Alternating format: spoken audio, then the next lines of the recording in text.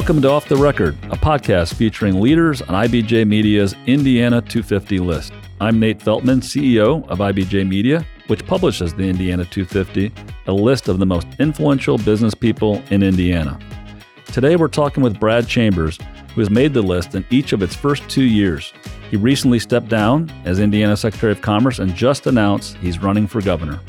We talked about his 2 years leading the state's economic development efforts and what changes have helped the state attract jobs.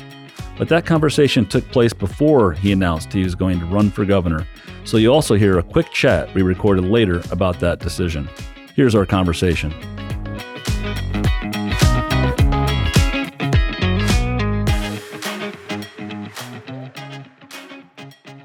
Glad to be joined by Indiana Secretary of Commerce, Brad Chambers.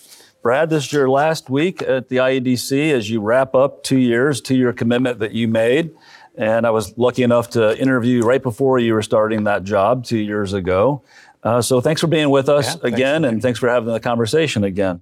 As I mentioned, you made the decision 2 years ago to step away from a very successful business development company and to commit to working for the state of Indiana with the Governor Holcomb administration. As you think about those 2 years, what stands out? Is there a significant project or something really significant that stands out over those 2 years of work for the state of Indiana?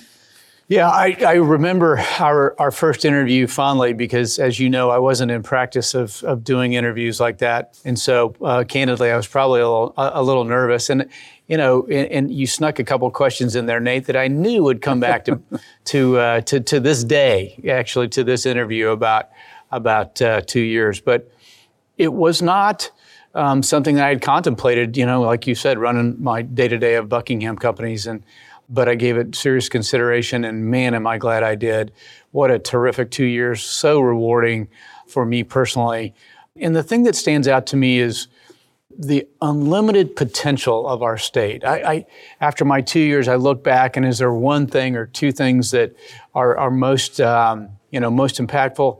The one thing that's impactful is just this mosaic of our state, the people, the workforce, the innovation, and the opportunity that lays before us if we go get it, if we're bold. And that's what's most exciting about looking back on those 2 years and potentially looking into the future. Awesome. Well, I remember when we talked 2 years ago, you talked about the 2 year commitment you thought might create a sense of urgency. Right. And it seems to me over the last 2 years, as I look at what you've accomplished and your IEDC team has accomplished, you absolutely work the sense of urgency. The investment numbers, the job creation numbers are massive. They're record-setting over the last 2 years.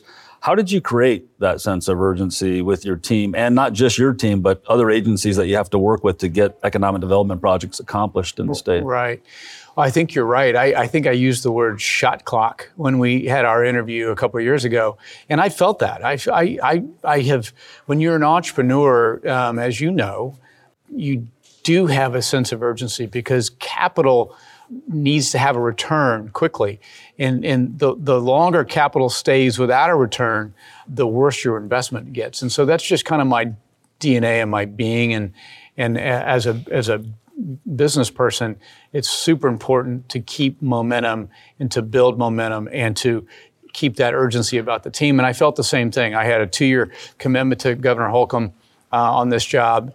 But I thought there's an opportunity set that was timely and to change the culture a bit at the IEDC and to shoot higher and be aspirational about what we could go get demanded urgency. And thankfully, the team at the IEDC and the market and the other partners in state agencies felt that same urgency, and it produced significant results. Well, it showed, and you definitely sparked the folks that working in different agencies and your team. One of the things we also talked about was the need to tell Indiana's story and all that we have to offer in this great state. And especially coming out of the pandemic, the work from home environment that we find ourselves in, how do you think we're doing today in telling Indiana's story and selling our state to people and to entrepreneurs and potentially new companies? Yeah, better, but still not there, right? One of the people ask me all the time, what are your definitions of leadership? And I think one of the most central ingredients to leadership is humility, but you've also got to build on humility with confidence and aspiration and hope for a better future. Indiana is chock full of hope for a better future. We've proven that with the people respond to that through our Winners, Indiana is for Winners ad campaign that's been a global ad campaign. 200 million impressions. People love that commercial. Indiana is for winners. It's making a statement. It's suggesting that we are winning in the global economy, and we are. So we're humble, and that's a great ingredient to global leadership, but we also need to be confident and hopeful. And so there's more to do there, but just in our short tenure, I'm super pleased with starting to lean into leadership and being more confident. So one of the other things you talked about before taking the job was emphasizing quality over quantity of jobs. And I think that means higher wage jobs. You talk about jobs of the future as part of your 5 E's. And one of the phrases I really have always liked that you've said is, let's go get the economy we want, not accept the economy we get. Which I think is a very good way to think about economic development and how do we, progress in our state. When you look back over the last 2 years, how do you think we did on that front in terms of focusing on quality over quantity? I'd give us extremely high marks on that. We were very deliberate from the very start of going to get an economy we want, looking at the talent in the history of our workforce and saying, what are the industries that will power our economy into the future, and then picking up the phone and making cold calls, if you will, to some of the largest companies in the world and going to recruit those companies to our state. Semiconductors, there was not any semiconductor activity before the summer of 2021 in our state. And today there's 6 semiconductor companies, building and thriving in our state. EV batteries and industries around the energy transition are new to our state. Higher wage, future-focused industries. So that is one area where I'm really proud of the organization. We picked our spots. We were focused, and we delivered results on those industries of the future that we think are good for Hoosiers, of today and Hoosiers of tomorrow. Yeah, it shows. So one of the other things that I think you went into the job early on, already with somewhat of an understanding that our quote, playbook needed updating, our economic development incentives, strategies in terms of how we approach economic development. In particular, the toolkit that we have to access and go after these new opportunities. Can you talk a little bit about some of the more important updates to the toolkit that you pushed for and were able to accomplish working with the governor and the legislature? Yeah, I mean, the best incentive for Indiana to compete, and does compete, is our great workforce and our great universities and our cost of living and our quality of life and our stable leadership. Those are the best incentives for any company to start or grow here. That said, we're just like the market, the S&P and the Dow changes every day. The markets change every day, and we are competing against some of the best in the United States as well as globally for new industry to grow our economy. And so we need to evaluate, our talent and our infrastructure and our tools to go compete. And so we did that quickly. We looked around the country. We saw what others are doing that are at the best of the best, and the legislative leadership and the governor supported those initiatives, and we were quickly, it was first session in 22, able to pass a revamp of our toolkit that made us really competitive, right? So the Innovation Development District to attract large multi-billion-dollar transactions was a game changer. It continues to be a game changer. Our ability to go acquire real estate and be where the puck is going and versus where it is really helpful. We were able to add resources to our marketing and telling our message, which is super important. So our toolkit today, again, it's 2 years after that package was put in place, and so we got to continue to evaluate it and make sure it's current, but it's pretty darn competitive. Yeah, well, congratulations on getting a lot of new tools, which I know makes your colleagues and future leadership of IEDC have an opportunity to really compete. Right. One of the other things we've talked about, I know is important to you, is thinking about how we capture some of the graduates of our great universities and keep them in this state. Yeah. I think you noted a couple of years back that we have about 75,000 students that are graduating every year from our great colleges and universities. from your perspective, are we making headway in keeping some more of those folks in Indiana, and how do we make more headway? Because I know it's important to our state's growth. It's critically important. It's fundamentally important to growing our economy and growing average wage, because those college graduates have high earning potential. And so we want to keep them in our state to grow their families and to really pursue their own American dream. There's certain universities, Indiana State's doing a terrific job, Ball State University's doing a terrific job of doing more than their fair share on retaining our college graduates. But we've got a lot of work to do. It's our biggest opportunity. It's got to be a continued focus going into the future. Some universities are really focused on it, and I commend them for that. It's really important to our state's future. But we got to keep at it. There's much more opportunity, much more work to do there. There's really no greater opportunity and challenge than keeping our college graduates. Big opportunity for more work and focus for sure. 100%. You're an entrepreneur. I know you're passionate about creating an even stronger entrepreneurial ecosystem in the state of Indiana. What progress do you think we've made in that regard, and what more can we do to create even stronger opportunities for entrepreneurs in Indiana? Yeah, we've really, it's been a focus. It's the third E of our 5E focus. And so it's gotten more attention because of that, and a bigger team dedicated to it.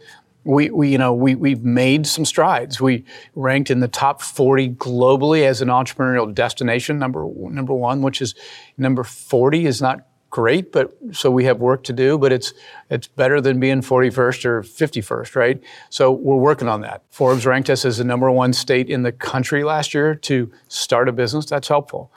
We launched Connect IND, which is a web portal to connect would-be entrepreneurs to the resources they need to start a business and give them courage, give them mentorship, resources, access to different suppliers and vendors. So that's a step. We need to add more financial resources to the mix. We need to be able to provide resources for angel investing and scale-up investing.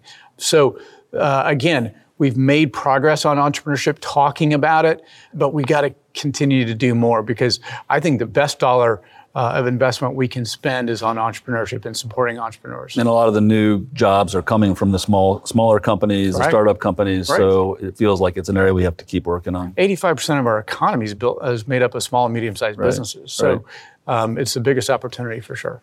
So switching gears, internationally, I remember when we first spoke, I said, so are you going to do as much travel as the last guy in the job? And I think you said, probably not, probably not. How did that work out? Did you stick to your guns on that? I really wish I could go back, rewind the tape on that. Listen, I admit when I'm wrong, and I was clearly wrong. I mean, I wasn't even in the job. So I'll admit my failure on that question. I underappreciated the role of our global presence, right? We're a global economy. We have 1,000 businesses in Indiana that come from overseas. Our global partners are really important. Our Japanese relationships are super important and longstanding. We just opened a new office in Seoul, South Korea, and that's growing rapidly. So as I got on an airplane with the governor and went to 15 different countries in the last 24 months, it really dawned on me how important growing our economy into the future is with our global partners. Mm-hmm. And so, it was a great learning lesson for me, but I'm really now an evangelist of our global economy and making sure we're competing with the best of the best, right? And we are. So, I knew that question would come back to bite me too, but it's all right. It's all right. It was great. It's one of the things I didn't appreciate either when I was in your role, and then went to Japan. I got a call from Mitch Daniels within the first few weeks of him being governor saying, you need to start working on a mission trip to Japan. Yep. I didn't appreciate until we got there what it meant to be in front of a CEO sitting at their headquarters, in Tokyo or what have you. So I'm sure that hit you as well. It means all the difference in the world in terms of building relationships, right? 100%. Yeah, that trust is built. Keeping them current on what we're doing and how we can help them grow and expand their business, critically important. Yeah. So that was fun. I knew that was going to come up today. So one of maybe the biggest wins that in terms of just one economic development project was Eli Lilly's announcement to create lots of jobs and do a huge capital investment in the LEAP innovation park in Lebanon.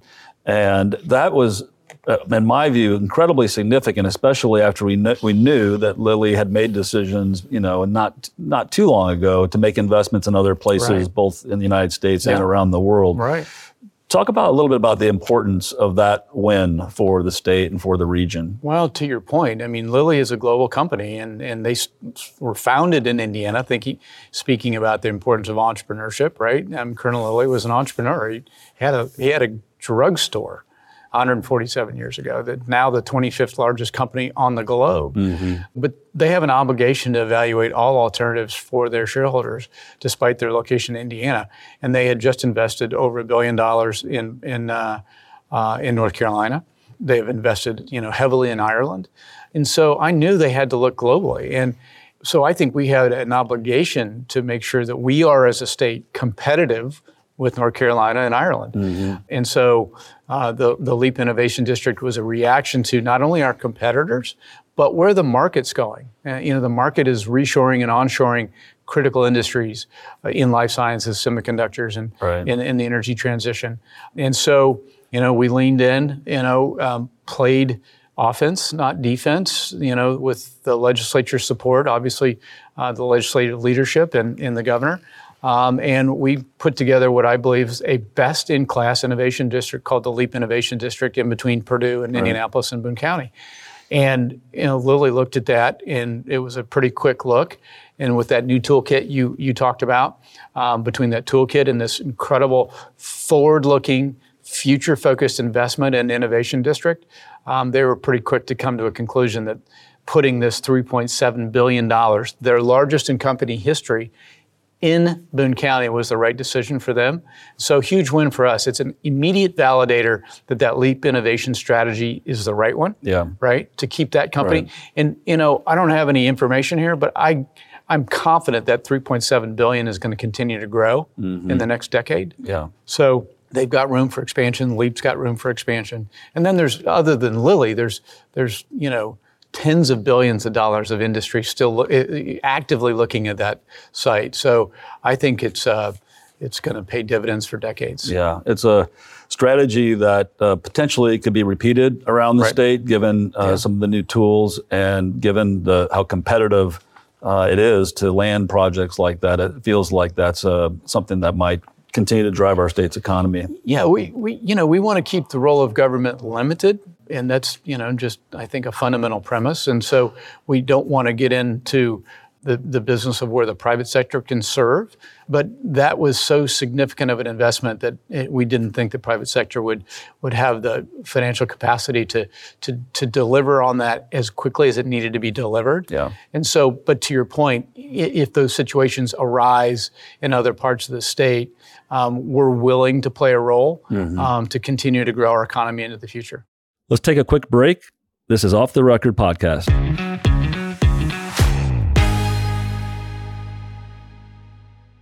Get caught up on the state's top business news every business day with the Inside Indiana Business Radio On Demand podcast. Available now at InsideIndianaBusiness.com, Apple Podcasts, Spotify, or wherever you get your podcasts. Welcome back to Off the Record Podcast. I'm Nate Feltman, CEO of IBJ Media. And I'm talking with Brad Chambers, who recently stepped down as Indiana Secretary of Commerce. We're going to move into some questions now that I'm planning to ask all of our Indiana 250 honorees. The first question I have is, what person or people had the biggest impact on your career?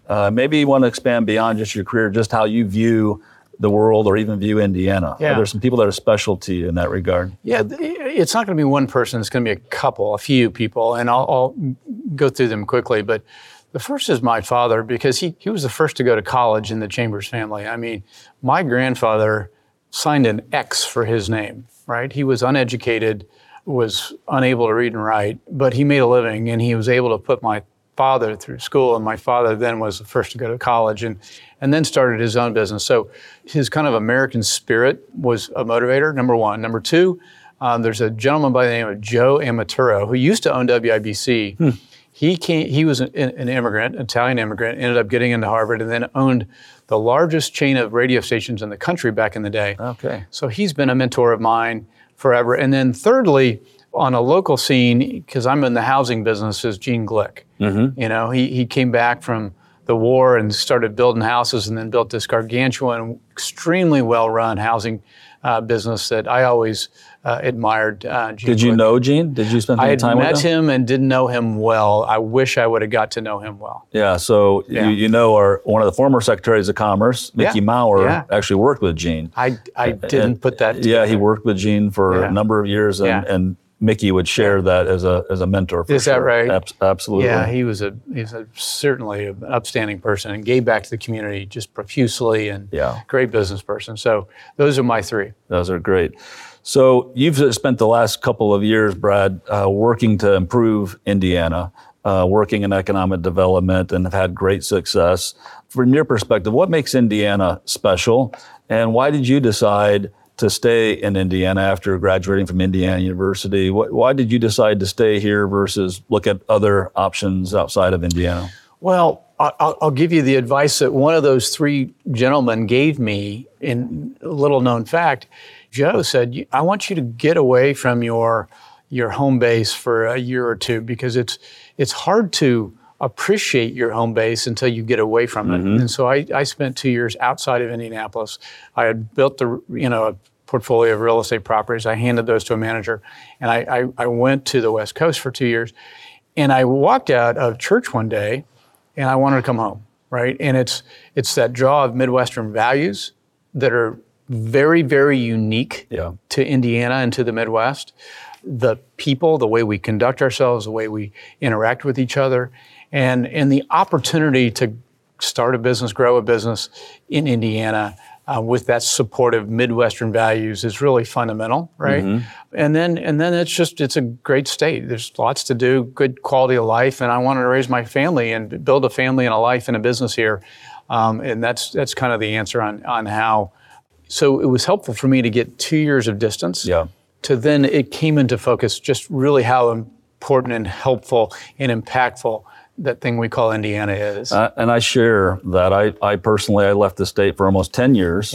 But it always, just like you shared, I gained even more appreciation for Indiana and for what we have to offer on so many fronts. So I share that and can understand that.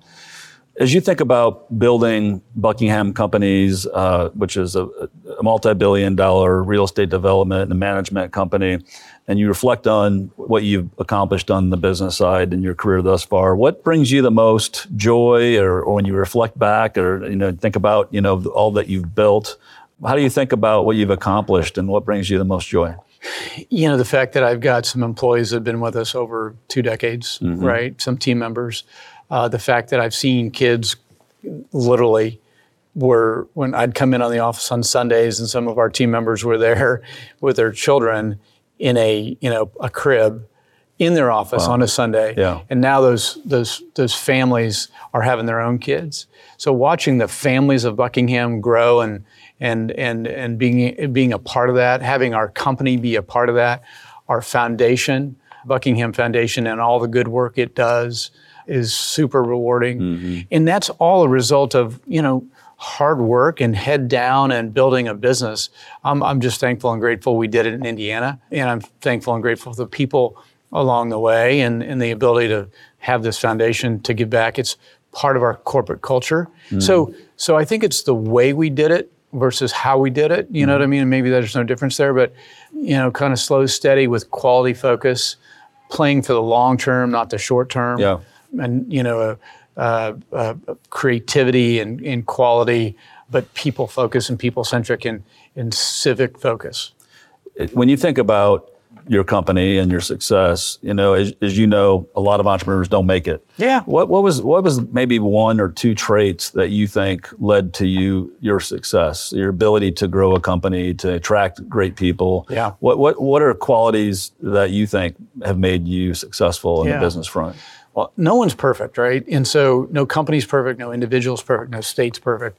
So being able to accept that you're not perfect and not, you got to understand what you need to work on and work on it. But at the same time, it's important just to do the best you can do and believe that's good enough. probably focus and hard work. I mean, I'm not a tech entrepreneur, right? One of those really smart guys. I'm a hard worker, and I put my head down and I try to do it the right way.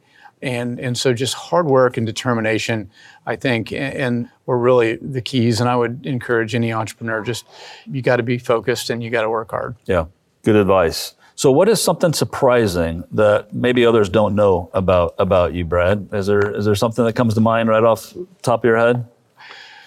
My close friends realized that I just wasn't a stellar student, right? I mean, I was industrious. I was working when I was 15. I loved to work and be industrious. And so consequently, being academic and studious was in conflict with my industrial focus. And so to my father's chagrin, I was admitted to Indiana University on probation. But I am super consistent because I graduated on probation. Must have been, were you in a fraternity? Must have been too much spending time in the fraternity. It was a lot of driving back and forth, painting apartments and collecting rent because I ended up with 31 rental units during college. And so I had to pay for my school by working. So I loved coming back in. Most of those rental properties were in Indianapolis. And so, and then college is obviously a fun few years. Yeah. So I'm going to ask every Indiana 250 interviewee what they would, and therefore what would you do to make Indiana a better place to live in terms of a better place for someone to move here or grow a company or start a company or something that you might change? Is there what first comes to mind, especially after your 2 years of public service? Is there something that comes to mind that you would say, gosh, if we did this could be a game changer for the state of Indiana in a positive way? Yeah, first and foremost, I want people to believe in my 2 years, I'm now an evangelist for all things Indiana, right? I've seen it in all parts of the state, the innovation and the work ethic and the entrepreneurialism and the Midwest values and the can-do attitude. So I just believe in this product, and I want everybody to believe in this product, right? We've got great quality of life. We've got great natural resources.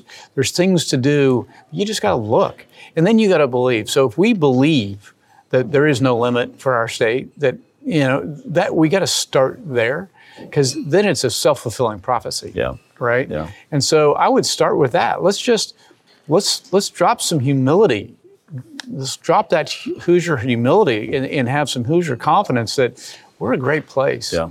And that will be contagious on a global basis. Yeah. And I've tried to kind of start that with some of our, Indiana's for Winners commercials, et cetera, to try to, give people some courage to drop some humility and have some confidence. That's a good one to attack. I think if we're all singing from the same playbook and talking about why Indiana is great, it can start making a difference. So it's a good one. Well, Brad, first, thank you for building a business in Indiana and employing people in Indiana, for growing it here, staying here. Thank you for 2 years of phenomenal service to the state of Indiana, and we look forward to seeing what comes next for Brad Chambers. Yeah, well, Nate, I blame you. You were previous Secretary of Commerce, and you convinced me that this was a good job to take and a good service opportunity, and you were right. So I blame you for being right. You might be blaming me for a long time. I hope that's not the case. Or I hope it is the case. And for, to your point, coming back to Indiana, being a Hoosier entrepreneur too, and doing what you're doing with the IBJ and growing that business in Indiana and getting the good word of Indiana out. So thanks for having me. Thanks for what you're doing. You're not just sitting back, you're leaning forward, and that's awesome. So great to be with you, Brad. After we finished that talk, Brad announced he was running for governor. So I checked back in with him about that decision. Brad, you recently announced that you're running for governor after 2 record-setting years leading the state's economic development efforts as Indiana Secretary of Commerce. What made you decide to run for governor, Brad? Nate, I'll tell you, I obviously had a 2-year commitment to Governor Holcomb. Had never been in a state role or a government role before, and I came into that role with some experience, like 39 years of being an entrepreneur in the state and being a consumer of the state's economy, and I came to that role some intuition about what we could be doing, what we should be doing, as it relates to our state's economy and what the potential was for our economy. And, intuitively, I think the results speak for themselves. We delivered $33 billion of new capital investment to the state at 30% higher wages, unprecedented, historic amounts. We brought in two new industries to the state that had never been there, and the result is that Indiana's got this great product. We've got great people. We've got great universities, and we need to shoot higher. We need to run faster. We need to take advantage of this incredible potential of our state. And it was proof that my intuition was accurate, that we can do that, by going to get an economy we want, not just accept an economy that shows up, be strategic and opportunistic and play offense for all Hoosiers and lift people up economically. And so, I looked at the 2-year journey of Secretary of Commerce. I had an absolute blast. We had such a great team there. There's no I in team. We all did it together. We had a strategic plan. And I'm like, there's more to do. This is a timely opportunity for the state of Indiana. We're in this macro environment, Nate, where there's lots of macro trends going on. Indiana is competitive. And I looked around and I said, I'm uniquely qualified as someone who's never been in political office. I'm uniquely qualified. I've been the chief economic evangelist for the state. Yes, it's not inside my comfort zone to run for a political elected office, but I've got a saying that I try to live by, and that's get comfortable being uncomfortable. And so I decided to throw my hat in the ring for governor and try to lead economic development, lead Hoosier prosperity for 4 more years. Brad, you just mentioned that you've never run for public office before and haven't sought it, haven't been in public office. What do you think will be your biggest challenge? Well, I mean, 2 sides to that coin. My biggest challenge is I'm not well known. I've been a focused head down business CEO for almost 40 years and going about doing the work we've done and growing this business nationally.